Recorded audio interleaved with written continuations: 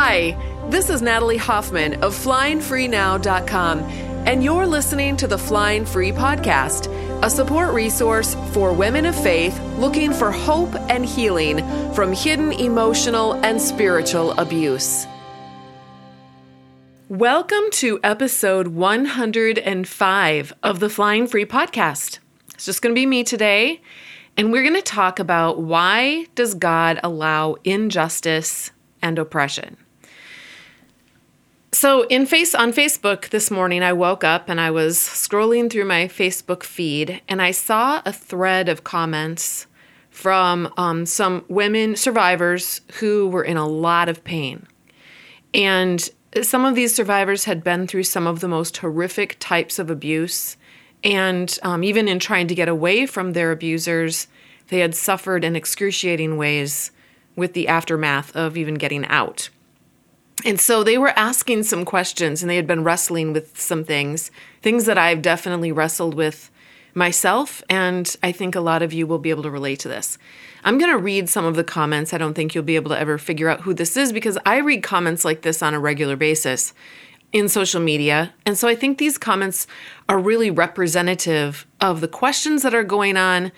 And if they're not going on in your conscious mind where you've actually pulled them out and looked at them, I think for a lot of us, they're probably happening on a subconscious level. So here's some of these comments. Tell me if you can relate.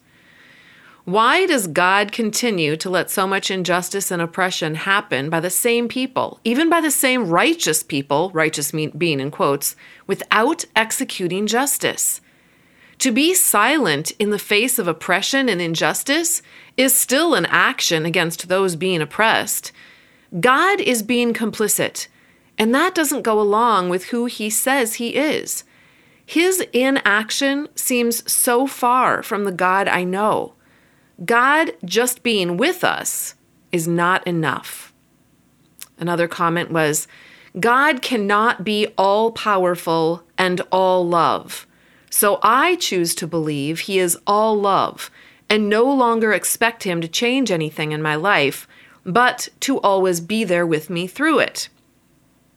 Another comment, abuse is abuse regardless of who does it. Position never ever justifies abuse. I'm with you on the whole, if he's there, why the hell isn't he doing anything? What good father would sit by his daughter while she's being assaulted and say, it's okay, baby, I'm right here, and not save her? It's gaslighting and coercion. Where is the God of the Bible who rescues and miraculous works are shown? The suffering seems endless and so very preventable and so very stoppable. Now, the Bible actually is chock full of stories of God's inaction. Did you know that? Where God just doesn't do anything. And if he does something, it's kind of half-assed and it's not really, doesn't really last very long as far as the great effects. And you don't really see paradise coming about in the Bible, right? I mean, look at the very beginning, how it even starts with the story of Adam and Eve. Satan tempts Adam and Eve, and God just stands by and lets it happen. He lets the whole world go to hell in a handbasket right there in that one moment. He didn't jump in and control everybody. Another story, Joseph is sold into slavery by his brothers. And then he gets betrayed by his employer's wife. And then later he gets betrayed in prison by a man who he helps with his dream. And what does God do this whole time? Just stands by and lets all these unjust things happen. He doesn't jump in to control Potiphar or control his wife or control his brothers and control his dad and all the people. Why not? It's totally preventable. He can totally stop all that stuff. Why doesn't he do that? The Israelites spent hundreds of years in slavery, and God just stood by and let that happen. He never jumped in and controlled everybody. The Jewish people were waiting and waiting and endlessly waiting for the promised Messiah whom they believed would finally do what all the gods are supposed to do and step in and control everybody. He was going to step in and vanquish the Roman Empire and reign forever in control over everyone in the universe. But then, what happens? Along comes this simple carpenter from Nazareth who says he's the Messiah, He fulfills all of the prophecies, but they don't recognize him because, again, this God, this Jesus, doesn't step in and control one single person. He doesn't control the Pharisees. He doesn't control Judas. He doesn't control Peter. He doesn't control the rich young ruler. He doesn't control the prostitutes or the drunkards. He doesn't control anybody. He does. He controls one person. He controls himself. He does what I believe God has always done. He maintains his personal power while teaching and modeling for others how to take their personal power and use it to change the world. You see, the God that we are actually looking for is the devil. We want this God who's going to control everyone and everything, and we'd kind of like him to control things according to our manual.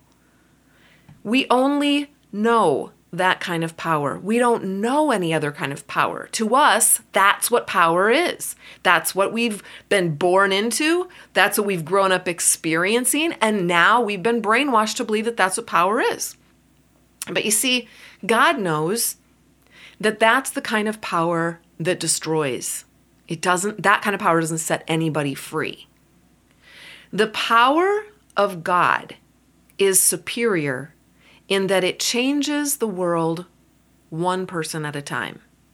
Now, I'm going to talk about this in terms of the model that I teach in my coaching practice and in the 2 programs that I run for Christian women. One of my programs is called Flying Free, and it's for Christian women who are in emotionally or spiritually abusive relationships, or they're trying to get out of them. And then my other program, which just started a couple weeks ago, is called Flying Higher. And that actually didn't just start a couple weeks ago, but it just opened to the public a couple weeks ago. But that's called Flying Higher, and that's for Christian women who are divorced. So in those 2 programs, I teach this model. And what the model is that you can take any circumstance in life and you can run it through this model. The model does not solve problems.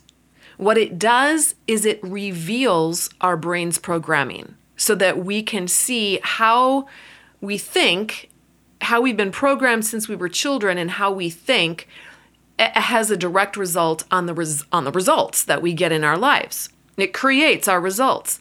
Because here's the thing, we all think that it's the things that happen outside of us that create the results in our life. And this really puts us in a place of having no power.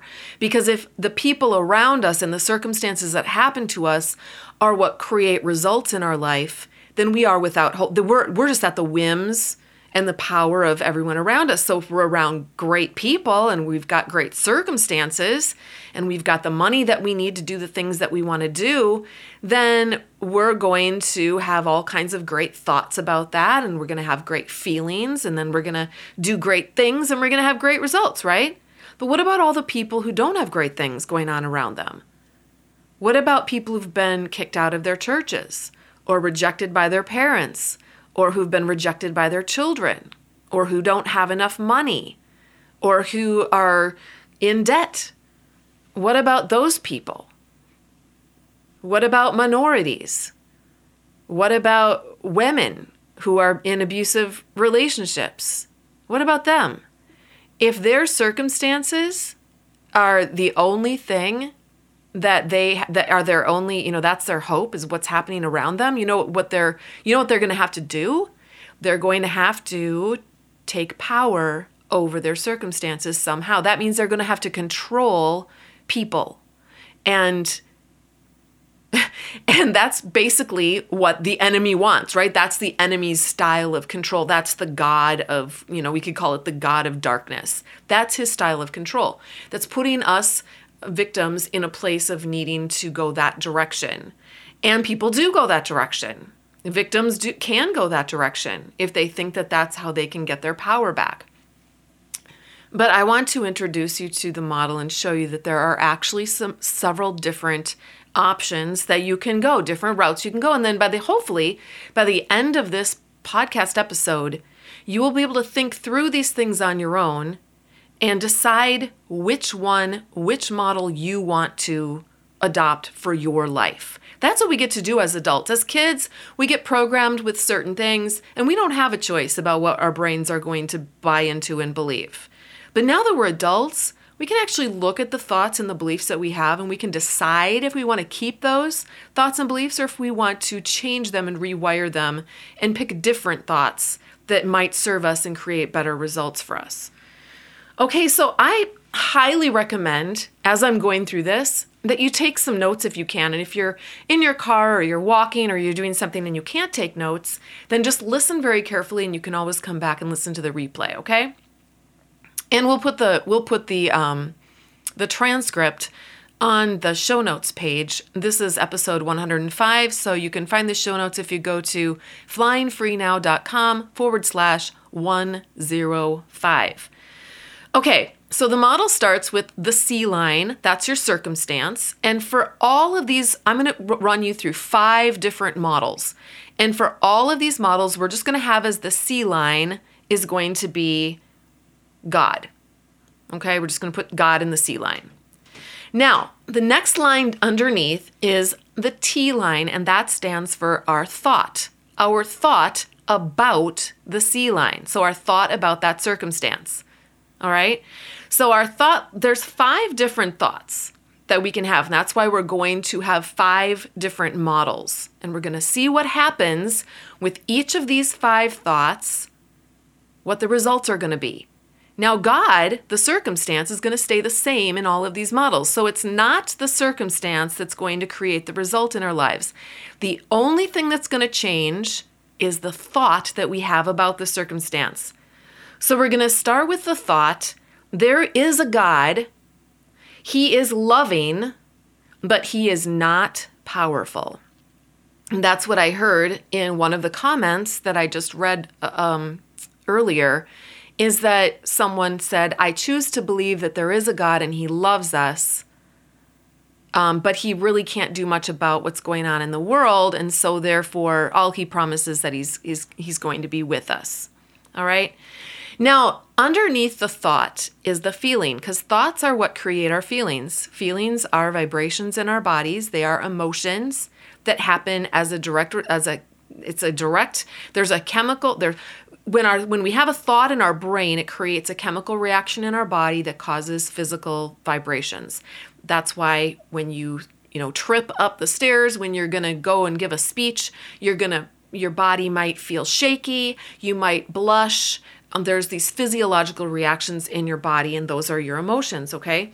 The feeling that you get when you have the thought, there is a God, He is loving, but not powerful, is, generally speaking, most people are going, if they're really going to go there and think about that, they're going to feel fear. Now, when you feel fear, you ask yourself, what do I do when I feel fear? And that takes you to the next line, which is action. Our feelings are why we do the things we do. We tend to do things that make us feel good, and we tend to avoid doing things that make us feel bad.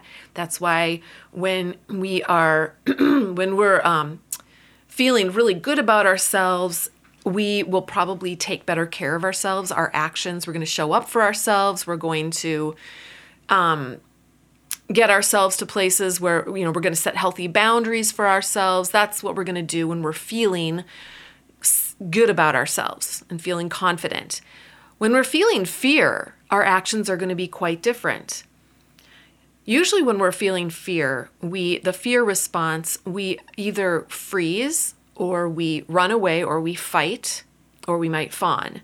But basically, we let other people take power away from us when we're afraid. All right? And what is the result when we do things that allow other people to take power away from us?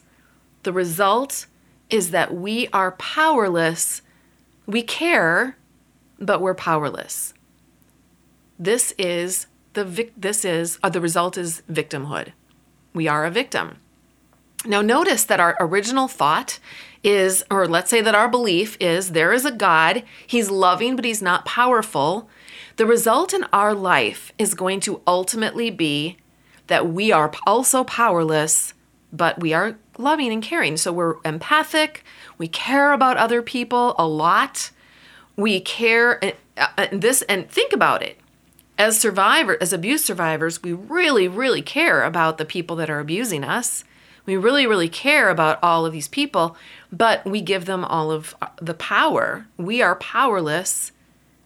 And it really is because at our core, we're believing in a God who is not powerful. He ultimately doesn't have power to change anything. All right, so that's one of the models.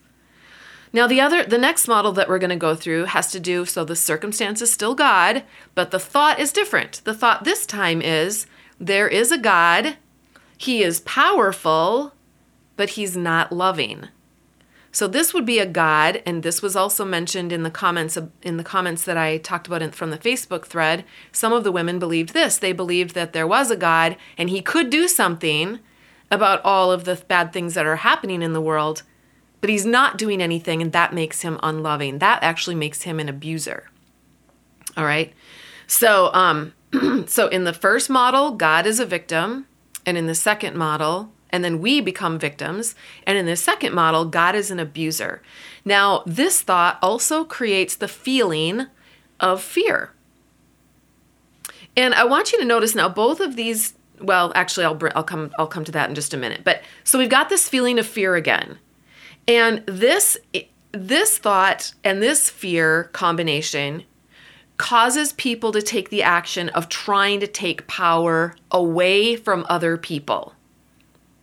That's how we respond. In our fear, we try to take power away from other people. Some people do this. This is their response to the idea that God is. Now think about it. In the churches that I was part of, especially the one that excommunicated me, they definitely believed in a powerful God.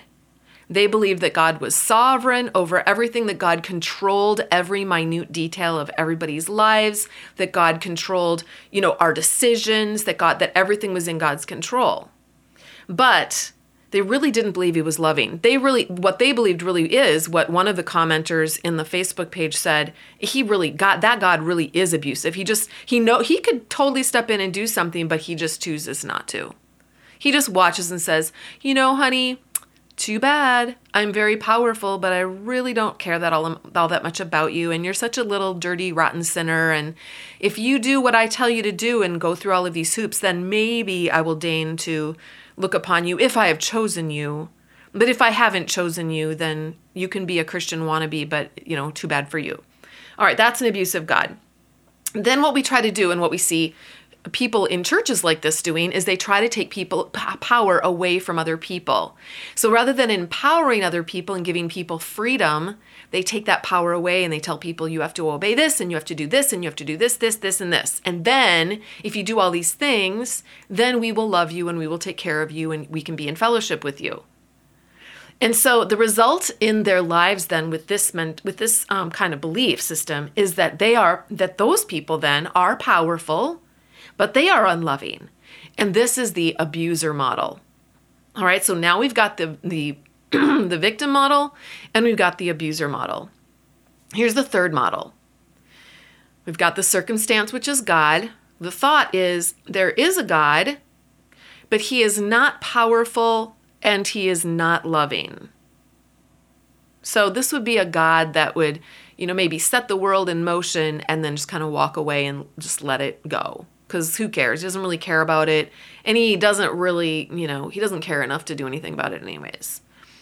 This also creates a feeling of fear. So what I wanted to point out is that these first three models are all fear-based models. And the Bible talks about the fact that fear is the opposite of love. Fear is the antithesis of love. Perfect love is going to cast out fear. So wherever you see perfect love, you will not see these three models or these three belief systems in perfect love. You can say, I really love everybody. You can be in that first model and be like, well, I'm so loving, but I have no power.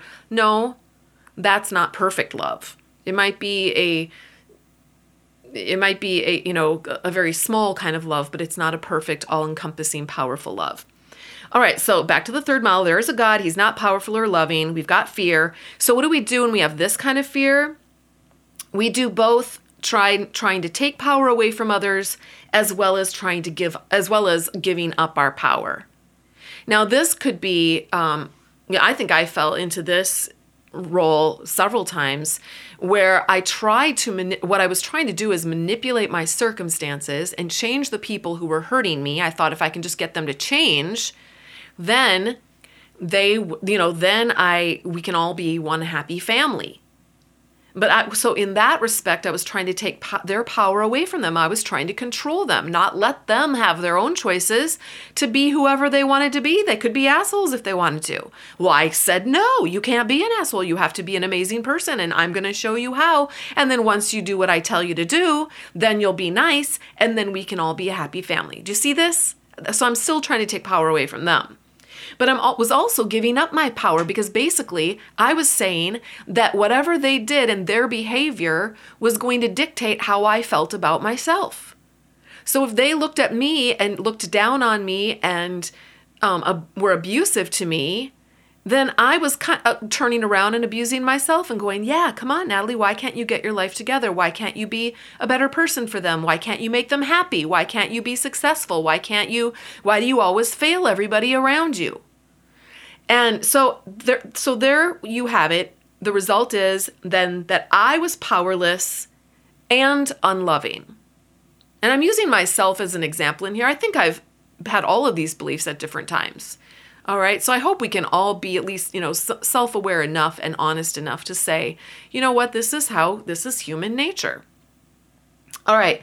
The result then is that you are both victim and abuser at the same time. Okay. Now, the fourth model is you've got the circumstances, God, and the thought in the fourth model is there is no God. Now, there are a lot of people, I've talked to people who've said, former Christians who have said, you know what, I don't even believe that there is a God anymore. He doesn't even exist. I'm just going to erase him from my belief system, which is totally fine. You can do that. Whether or not people believe in a God doesn't affect the circumstance at all. We have to understand that what we believe is in our brain only. It's in our brain. You can believe whatever you want to. Your circumstance, however, remains the same. That remains something outside of you. So your belief that there is no God is in your brain, just like your belief that there is a God and he's not powerful or loving, or your belief that there is a God but he is powerful and not loving, or your belief that there is a God and he is loving but not powerful. All of those thoughts are stories that you've decided to believe in your head because of your programming or for whatever reason that you've chosen to believe that. But the outside circumstance remains unchanged and it's outside of you. Okay?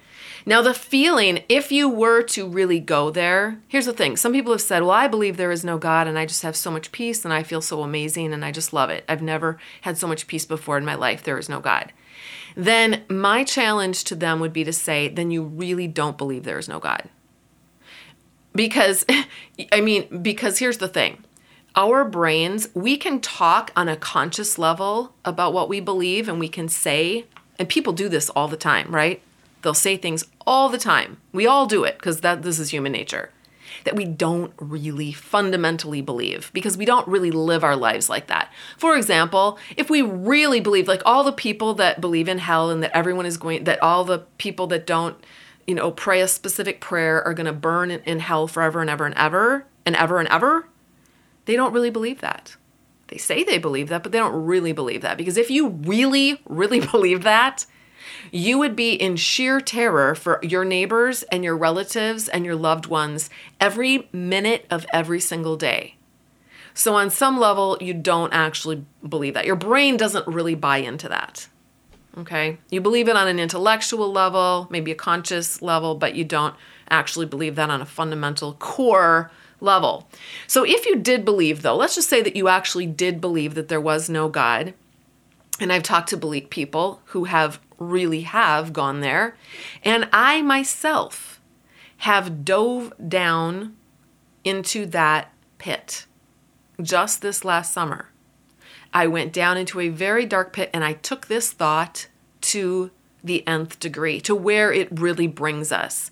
And where this thought brings us in our body is it brings us to despair.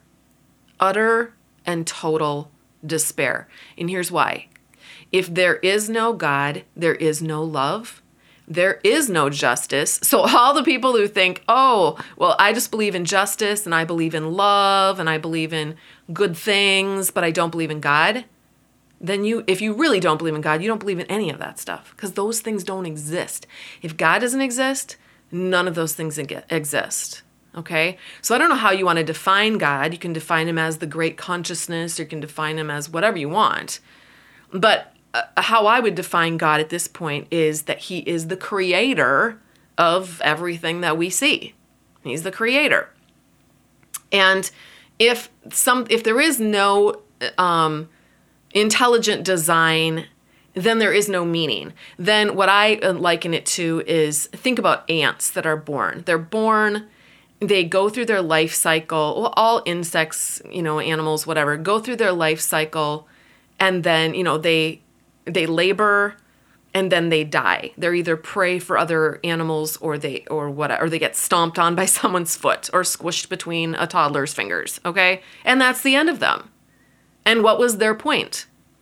So we can go there. That's very despairing. But here's the thing. When I'm tucking my little boys in bed at night, and I think any mother can relate to this, there is no way that I can survive with any kind of sanity at all and believe that my children's lives are meaningless and that they are no more than an ant. And if a meteor came and struck us dead and that was the end of our existence, that their lives meant nothing, that they were nothing, that all of it was for nothing. I don't believe that. And the reason why I don't believe that is because I do know that love exists. I know it exists because I have love for my children. I have love for people. I have compassion. It exists. And it exists because there is a greater intelligence that has brought that into existence.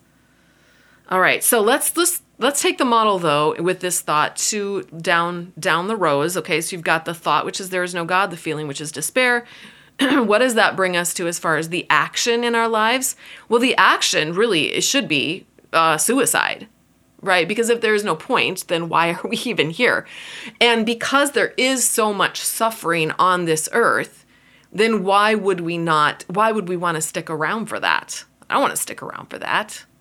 Why would we not just do what some people do and shoot their families and shoot themselves? Do you see how this also is abusive? Okay, so people who say that they're going to go from there is a God to there is no God are now going further down the road of abuse. Now, here's the result. The result isn't abuser or victim. You know what the result is of this particular model? That begins with the thought, there is no God. The result is, there is no me.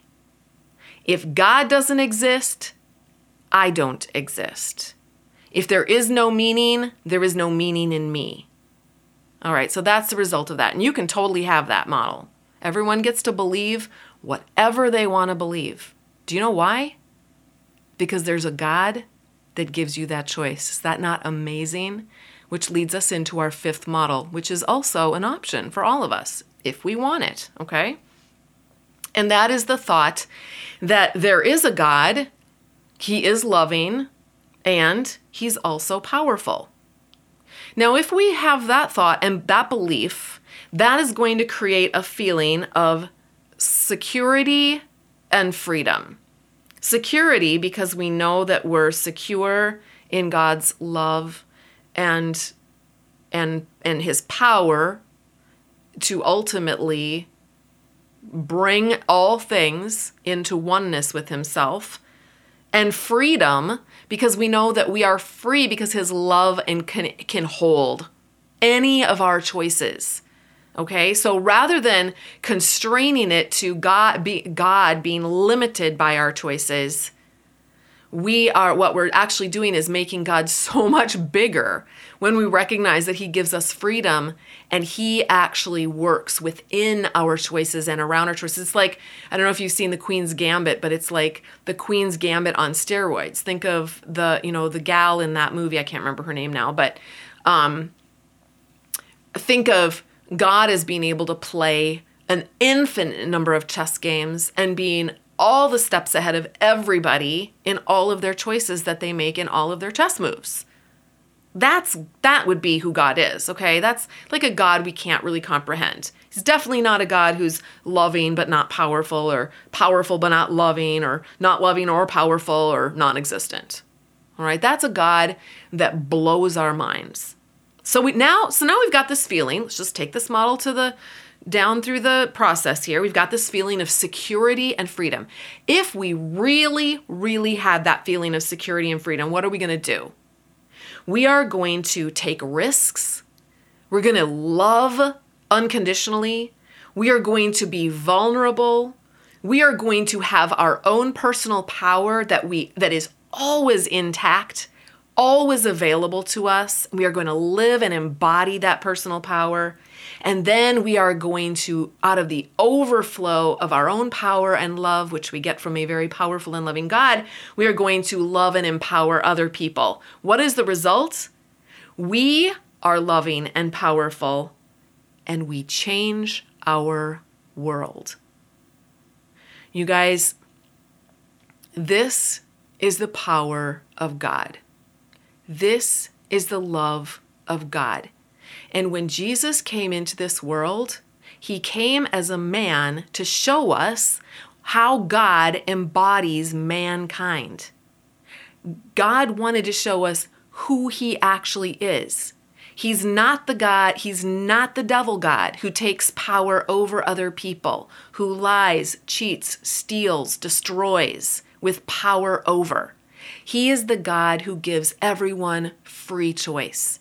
And he is redeeming this world in that crazy, mind-blowing way. And it defies all human logic, because God's power is so not like man's power. God's love is so not like man's love. So if we want to think about it then in terms of changing the world and all of the suffering in the world, we'd have to look at it from a much bigger perspective than just where we are at with our we are given one life to live. And during this life on earth, we can believe any of these 5 thoughts about God. These are our 5 choices. Now, maybe there's other choices too. I don't know. You'll have to send me an email or something and let me know if there's another choice. But these are 5 thoughts that we have available to us. And you can decide. What I would do if I was you is I would sit down and I would decide which one, because the circumstance is the same. God, that's the circumstance. That's not going to change, okay? But the thought in your brain, you've got power over that thought. And you can decide what result you want in your life. Do you want the first result? Do you want to be powerless but loving? Okay, do you want to be a victim? Do you want the second result? Do you want to be powerful but unloving? You want to be an abuser? The third result, do you want to be powerless and unloving? Kind of interchanging between victim and abuser. The fourth result, do you want to be annihilated? Or the fifth result, do you want to be loving and powerful and change your world? Those are your options. So we can talk more some other time about, this is the kind of thing that we dive very deep into in the Flying Higher program, and we also dive into it quite a bit in the Flying Free program. But this is the kind of coaching that I do every week in both of those programs and the kinds of classes that I teach. And so if this intrigues you and you're interested, we go with the 5th model. That's the model that I am working on in my own life, that I am trying to live out in my own life, and that I'm trying to empower other women to live out in their lives. And if you are interested in working that out in your own life and you want to join us, these groups are closed at the time of the airing of this particular podcast episode, but you can get on the waiting lists for these programs. Flying Higher opens up in the winter, and the fall. I'm sorry. The spring, the winter and the summer. And flying free opens up in the spring and the fall. So if you are a woman and you think you're in an emotionally or spiritually abusive relationship, or you're trying to get out of one, you can get on the waiting list at joinflyingfree.com. Just joinflyingfree.com. Go over there. You can learn about it. There's information over there, and then you can get on the waiting list. And if you're on the waiting list, I'll send you an email when it opens up again. Now, if you're a divorced woman of faith and you want to take your life back, I am all about helping women do that. You can hop onto the waiting list for that group. It's called Flying Higher by just going to joinflyinghigher.com. And over there on that page, you can find out more about that group and get on the waiting list there. And again, if you're on the waiting list, I'll send you an email and let you know when it opens up again. That is all I have for you today. I hope this was helpful. And I really hope, my hope and prayer for all of us is not that our faith actually flounders and ends up flat on the ground and a useless appendage that basically leaves us completely powerless and in a place of not really being able to love others, including ourselves, by the way. I mean, that's a whole nother topic, is taking care of yourself and loving yourself, which is our number one responsibility. But rather have a faith that actually deepens and grows and builds you into a person that makes tremendous progress in your own personal life and in the lives of every single person that you touch. That is available to you. Your brain might not believe it right now, then I'll believe it for you. And I promise that if you want to jump into either one of my groups, I will help you get to the place where you can believe it for yourself as well. All right, my friends, fly free.